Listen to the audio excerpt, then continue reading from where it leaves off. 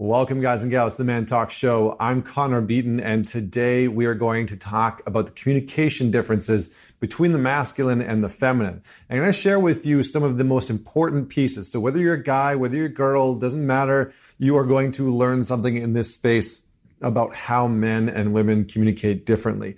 This actually came out of a conversation I was having with a client the other day because he was a little upset and was communicating to me. He said, I just don't understand it. It's like every single time that I sit down to focus in on something, it's like the moment that I have become so deeply ingrained and focused in on what I'm working on, that seems to be when my wife needs my attention. Or all of a sudden, it's like she pops out of nowhere and she's like asking me all these different questions, and she's trying to get me to pay attention to her, and she's asking me about the kids and the garbage you need to be taking out, and the task list. And it's like, I don't understand. Like, can't she see that I'm focusing? Can't she see that I'm trying to focus? And I said, well, that's because, first and foremost, the biggest thing that we need to know, the biggest difference in communication and awareness is that men and women have different types of awareness, and how we focus is oftentimes different. So guys that are in their masculine have something called single point focus.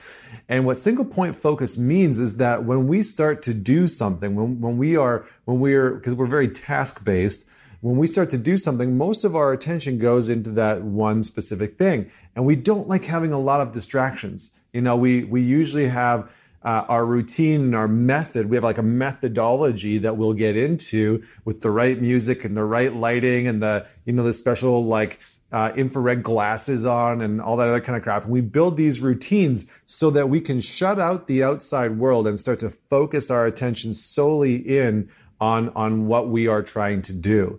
Now, that is different from most women that are in their feminine who have something called diffused awareness. And diffused awareness is sort of like, imagine napalm as awareness. Their awareness is just everywhere. So they can be writing an email, and at the same time as writing the email, they can be aware that the garbage smells and the dog needs to be fed and one of the kids' diapers needs to be changed and the TV is too loud and the scent from the candle is bothering her. She has this this 360-degree awareness, and she can see, hear, smell, touch something that will bring her awareness into different components. And so it's one of the biggest challenges is that oftentimes men and women have different types of awareness. It's one of the reasons why as guys, for whatever reason, I call this jar of pickle in the fridge syndrome, where we open the fridge and we're looking for the jar of pickles and we can't seem to find it because our brain is somewhere else. We're thinking about something else and we can't see the jar of pickles. It's like right in front of our face. But because women are like these amazing gatherers and they know where everything is, they're able to tell us that the jar of pickles is in the top right-hand corner of the fridge where it always is.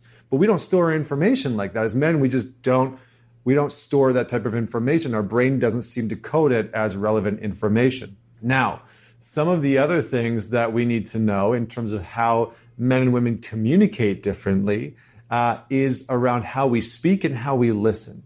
So the masculine will listen from a place of what's the point. So he's constantly listening to his partner. He's constantly listening to his partner, and he's thinking, what is the point of what they're trying to tell me? What are they trying to get across? What do I need to know? What relevant information can I grab onto right now so that I can understand her better, so that I can help her solve her problems?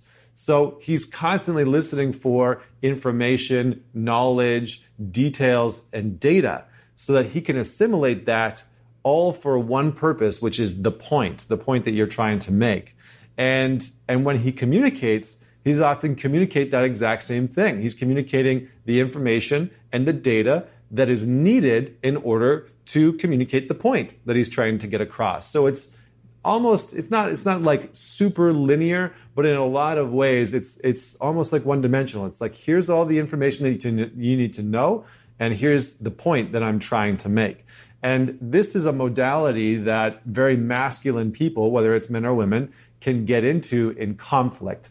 when a conflict arises and a person's in their masculine, they will go into the space of trying to prove their point, and they will harp on this point, and they will bring in examples, and they will bring in data, and they will bring in past times that you have done this, that you've left the toilet seat up, and they'll bring in all of this data to prove this one single point, and they will not let go.